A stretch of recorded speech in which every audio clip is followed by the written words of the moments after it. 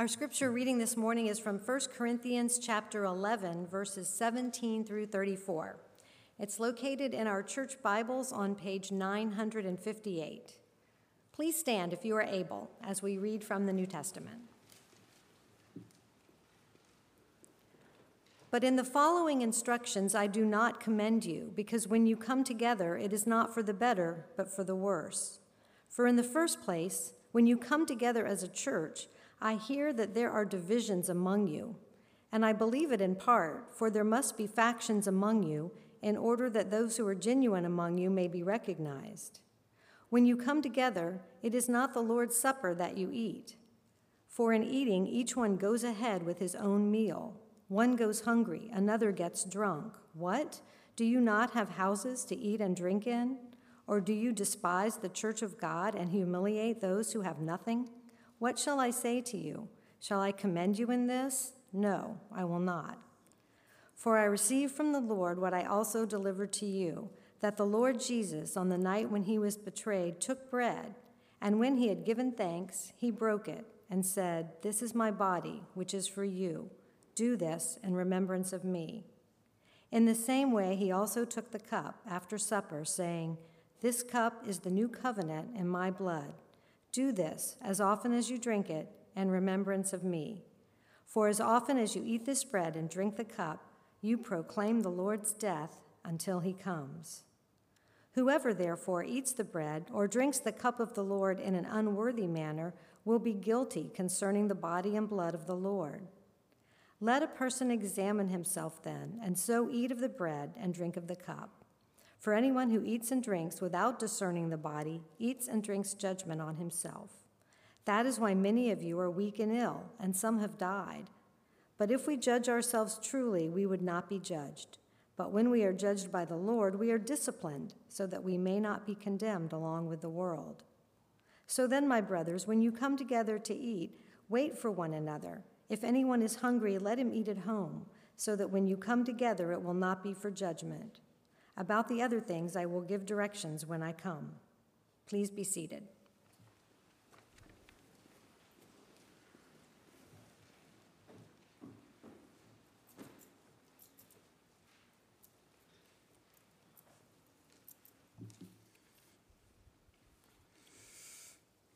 Before we come to our study in 1 Corinthians 11, I have a couple of announcements. The first is that next Saturday, Alex Smith and Sarah Gordon Goddard, daughter of Sonia Goddard, are getting married. Please pray for them and for their wedding, that God would be glorified in their union and in the preaching of the gospel. The second thing to say is, you may have seen this on the table outside in the foyer, but there is an opportunity for us to pray outside Planned Parenthood over these next 40 days or so, 40 Days for Life. It's spring campaign, which we have committed ourselves on 2 days to, March the 12th and March 27th. It's looking for us simply to go and to stand and pray. No much more is required than that. Simply to pray that God would turn our country around, particularly in this regard. So I do commend that to you. As we come to this particular passage this morning, some of you have been waiting some time for this. It's taken some time to get our ducks in a row and to organize a communion Sunday where we could actually preach on communion on the same week. So we're going to look at this passage this morning. If you would bow your heads, let's ask God to be at the center of our study. Father, we thank you that you are generous above all. And then in your generosity, you have given us your written word, that it is, as it describes itself to be, a fountain of life to us, honey to our souls. It is the only sure guide we have for faith and practice. It is, Lord, the repository of the great promises of the faith, the things which we cling to, the things that we hope for, the things that need to be guided by. So, Father, would you speak to us by your Spirit as we open your word this morning? In Christ's name, amen. Do you remember Linus from the Peanuts cartoon? I love mankind, Linus announced to Lucy and the world in 1959. It's people I can't stand. I was asking myself, what have we learned in the year of COVID? Well, one of the things, I don't think it's just introverts like me, I've heard it from extroverts as well. Humanity is okay, but people can be a real problem. People constantly in your space, crowding you, interrupting you under your feet, office at home, schoolroom in the kitchen, irritating you, frustrating you, distracting you. It's not that you can't stand some people, hopefully, but on certain days you feel like you could certainly stand having a little less of them. There again, maybe you're lonely and would give anything for your day to be interrupted. That's why I think it is a fitting time for us to read this letter, Corinthians.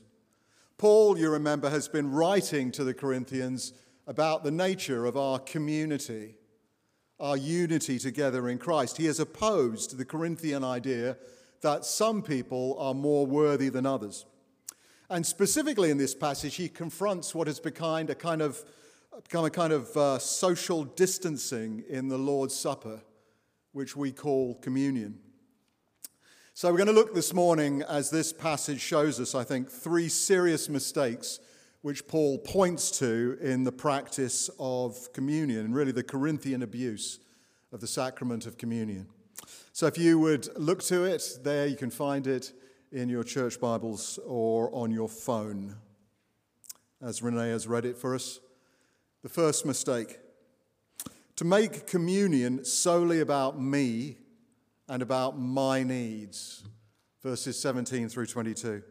You know, in Greco-Roman society, if you were invited to a dinner party, it wouldn't be unusual to read on the invitation that you were invited for dessert and drinks, which sounded inclusive, but in that culture it meant that you were not good enough to be invited to the whole meal. And of course, the majority would not be invited at all. Corinth was a society divided by class and by money. What did this come down to in church life? Well, the Corinthians, in order to protect the integrity of the Lord's Supper, have made a distinction between public worship, to which anyone can come, and communion, which typically would follow after the service over a meal at someone's private home. Now, not everything the Corinthians do is bad. This is actually quite a good idea. Our own Crown and Joy Church in Westover Hills does something very similar. But in Corinth, that meal has become the opportunity to express class and economic advantage, which is not good. It's not the way of the church. You can imagine, can't you, an invitation at the service. Of course you're invited, brother. Bring the whole family if you like, but please understand, I can't have everybody at church for dinner. Sylvia, the fishwife, Agnes, who goes about in rags, that blacksmith chap, and Macaria, the temple prostitute. I mean, what would the neighbors say? The problem for the church is that these people would never mix in the world. So the rich people will bring their own food to the meal at communion. Tender, fresh lobsters, perhaps, with select shellfish in summer vegetables, washed down with a bottle of Margot Red, while the poor, if they arrive at time from their jobs to keep up with the wealthy, will have but a few scraps of meat rescued from the dogs and a sip or two of moldy grape. And Paul says, that's not happening. That's not the way that we're going to do it. This is one bread, Paul says, and he means the shared participation in the cross, which has become the great leveler between the church. We have this in common, he says, in communion. We who are many are one body, for we all of us partake of the one bread. 1 Corinthians 10, verse 17, Romans 12, 15. Now, you might say that simply was an ancient world problem. There's no way that we could ever fall into the same trap. Well, not in the same way, perhaps, yes, but we still might be liable to it when we consider the community of the church, what holds us together, how we regard other people at church. After all, the Corinthians have simply ported the world's social patterns into their local worship. I remember hearing from friends who told me they were worshipping in a very well-known PCA church on the East Coast on a Sunday when the They saw a beggar who had come in to spend a few minutes from the cold, being then escorted out by the deacons. Now, maybe there was a history for that and reasons for that, but it doesn't reflect well on a gospel church when it appears to be making economic decisions of that sort. For the Corinthians, the church was characterized by economic and social disparity and preferential treatment then accordingly. I have a friend who works at an upscale sailing club in the UK, and for those people, for that set, he says there are two kinds of people. There are the haves and the have-yachts. For Paul, right, by contrast, he describes the word here that we get our English word schism from. The church, he says, is literally at Corinth being torn by factions and parties and privileged groups who cannot agree with one another. The Corinthian way of associating with some and not others is such an assault on the fundamental idea of communion and the nature of the church that Paul says here in verse 17 that when you come together, it's not for the better, it's for the worse. Notice Paul's not above using satire to make his point. Verse 19, I can see why you need factions in worship. It's so that the truly genuine people, the approved people among you, the best people, might stand out and be given proper respect. He's quite sharp with them. Verse 22, whoever's supper you think you're eating, I'm paraphrasing, it's not Christ's. Even the way you go about eating and drinking, it's a slap in the face of everything that communion is about. You don't wait for the poor to get there from their jobs to start the meal. And he presents this kind of Hogarthian image. One person is getting excessively drunk while his neighbor has nothing to eat or drink. In a communion service, in the meal they shared together as a church. We have our own versions of this, I think, in the ways in which we are taking on ill-advisedly our own world's values. Some at Stony Point are conservative, some moderate, some politically progressive. It's astonishing, actually, the breadth of opinion that there is in a church like ours. Some are for infant baptism, some are for immersion, something wearing masks is for safety, something is for no good reason at all. My guess is, if Paul was standing here, he'd say the church is not about finding people who are like you and then going to church with them. It's about going to church and finding people who, like you, are also seeking to follow Christ and submitting to him. And like it or not, God has a particularly eclectic sense of taste. He likes all kinds of people. The difference in our Christian unity is baked in. Insisting on anything less than that is idolatry.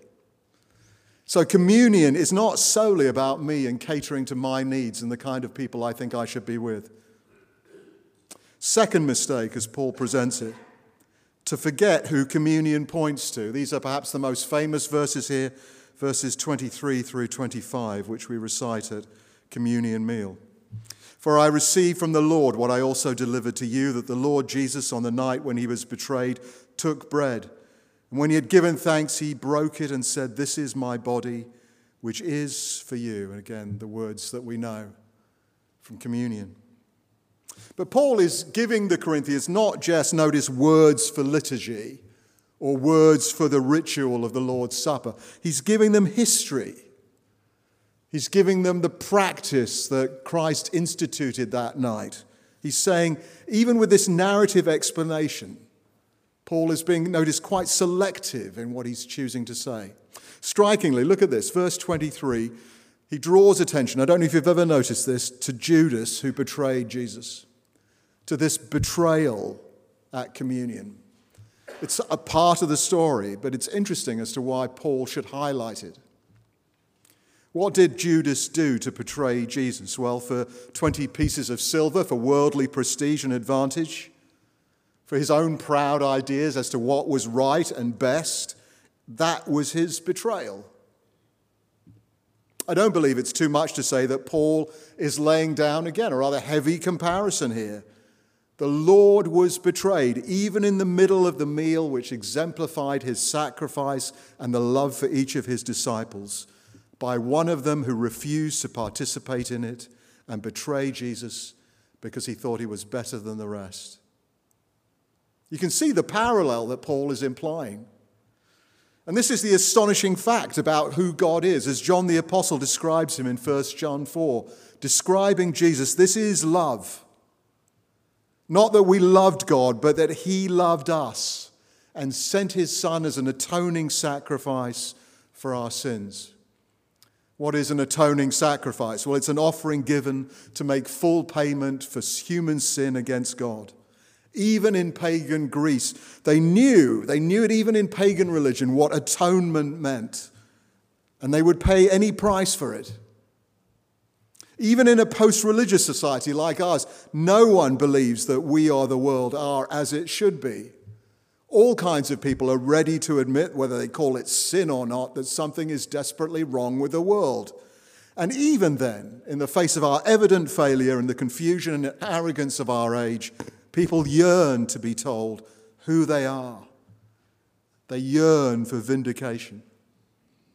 I think of those criminals, and this is not that unusual, who, when they've been convicted of some crime by a jury, will testify in their own defense, saying something like, "But I am a good person."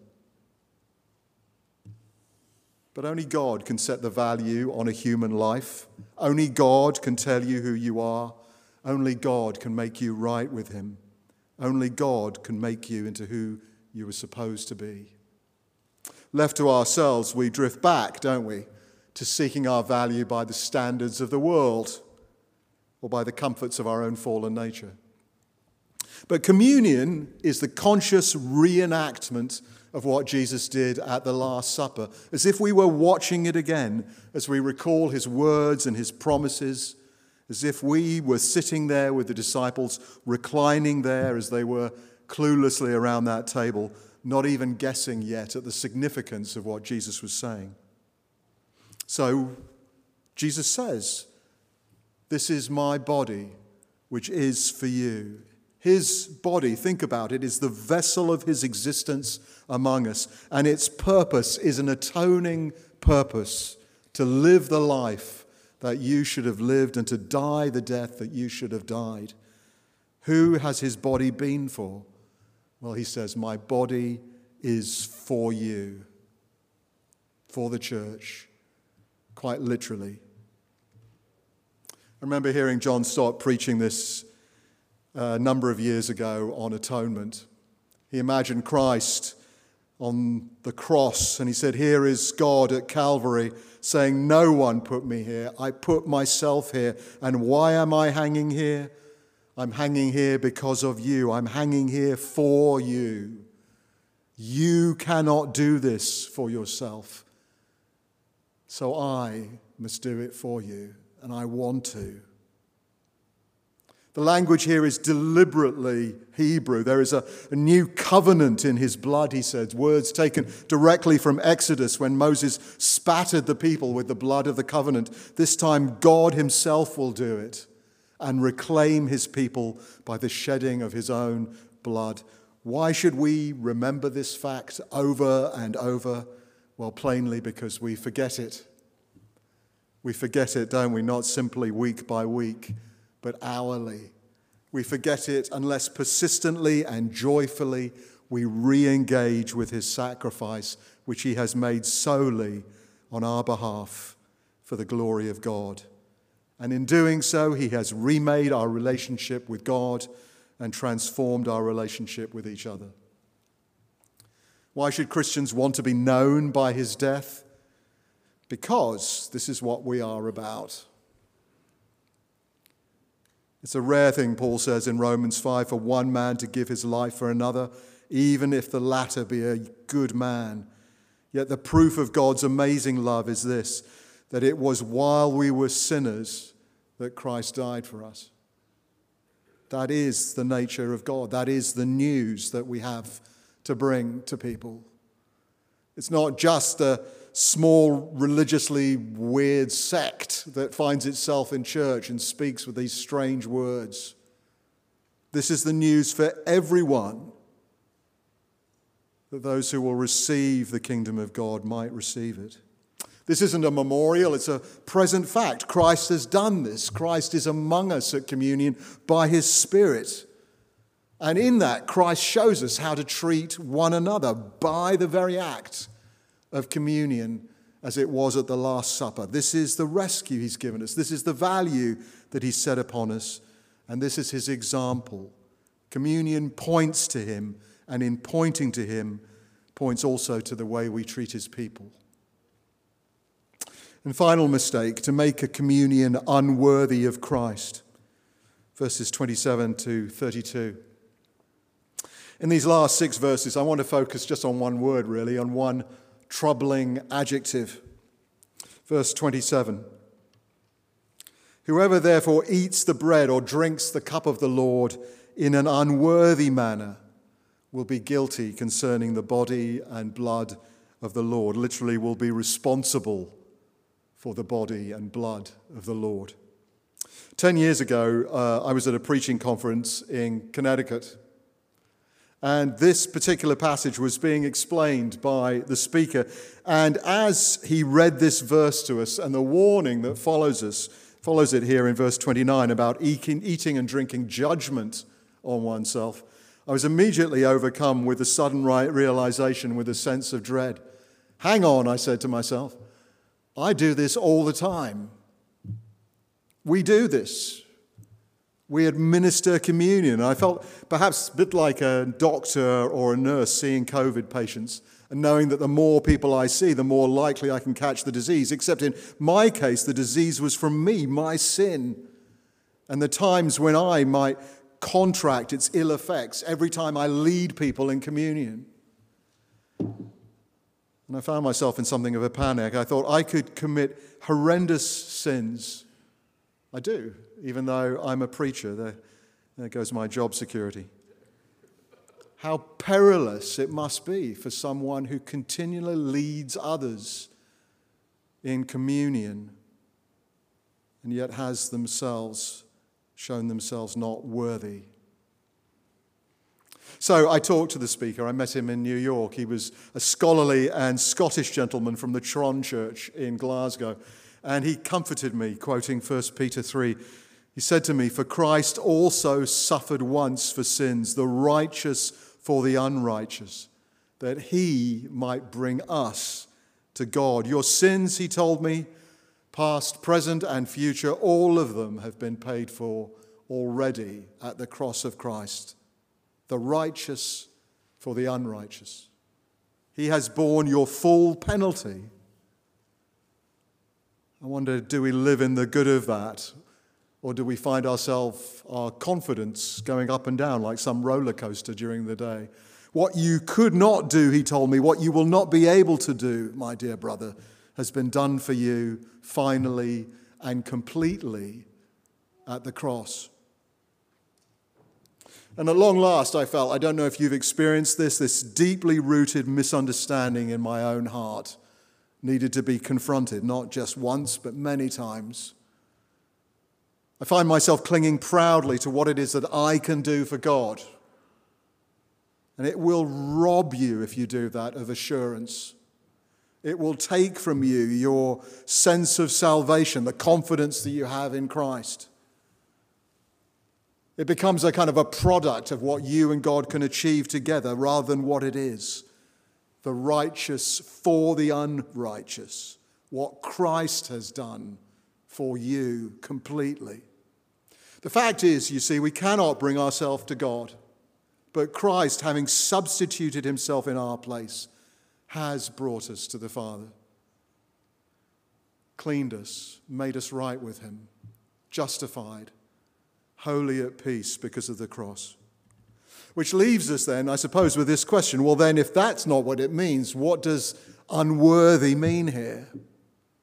In verse 27, whoever eats the bread or drinks the cup of the Lord in an unworthy manner. Well, you know, this is the only time, as it happens, that this particular word in Greek occurs in the Bible. It's absolutely unique. David Garland says this in his commentary on 1 Corinthians. The word refers to something that, quote, does not square with the character or nature of another thing. In other words, to participate in communion in an unworthy manner means to take it in such a way as to make it a contradiction of what Christ has made the communion meal to be.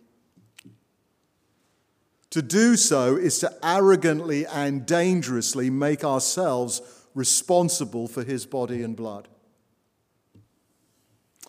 I was imagining the story of King Arthur. Arthur pulling the sword from the stone by his own person and efforts, doing what no one else can do, and so be proclaimed truly king. It's a Western myth of epic proportions. But it's not so far from what Paul sees in the Corinthians. In their arrogance, in the special treatment of their approved people who were above the rest. And he's saying this is how we take communion unworthily. When we pretend it's about what we should think it should be about. This is how we take communion unworthily, when we pretend that we can separate how we take from communion from who we take communion with. This is how we take communion unworthily, when we take the bread and cup, receiving Christ's forgiveness, but retain that forgiveness towards others. We restrict it from being given to them and withhold vengeance or keep a record of wrongs. Thus, Paul says, verse 29, someone who eats and drinks without discerning the body, meaning they take communion but not paying regard for Christ's church, well, such a person is putting themselves at odds with the very God whose death they are proclaiming. It's quite powerful, isn't it? Paul's not talking about people somehow earning God's grace. He's made it quite clear already there's no chance of any of us ever doing that. It's a gift. He's talking about not extending that grace that we have received to others in the body. That's why Paul says that some in Corinth had fallen asleep. Paul means they have died. Why? Because there's only room for one king on the throne. Only one who has drawn the sword and been pierced by it for the church. So, verse 28, Paul encourages us, it is appropriate for us to examine ourselves. To ask yourself before you come to communion, have I discerned the church here that Jesus loves? When I look at so-and-so who has upset me, when I look at this other person who has wounded me, when I look at that person who years ago said that and I'm still smarting from it, well, we should not hesitate to confess again and again and again our sin. And confess perhaps to that person. And to receive the joy of our salvation. And in the process, as we confess our sins, Brian Chappell says this, if we faithfully confess our sin and then sin again, we should not hesitate to confess again and again and again until our souls sicken of what it is, whatever it is coming between us and the God who never sickens of us coming to him. So communion is an opportunity to recognize the church and the Lord who has made us one in this great meal that we share together, proclaiming the grace that he has showered upon us, that we also are to share with each other. That's the offer on the table. Let's pray as we come to communion.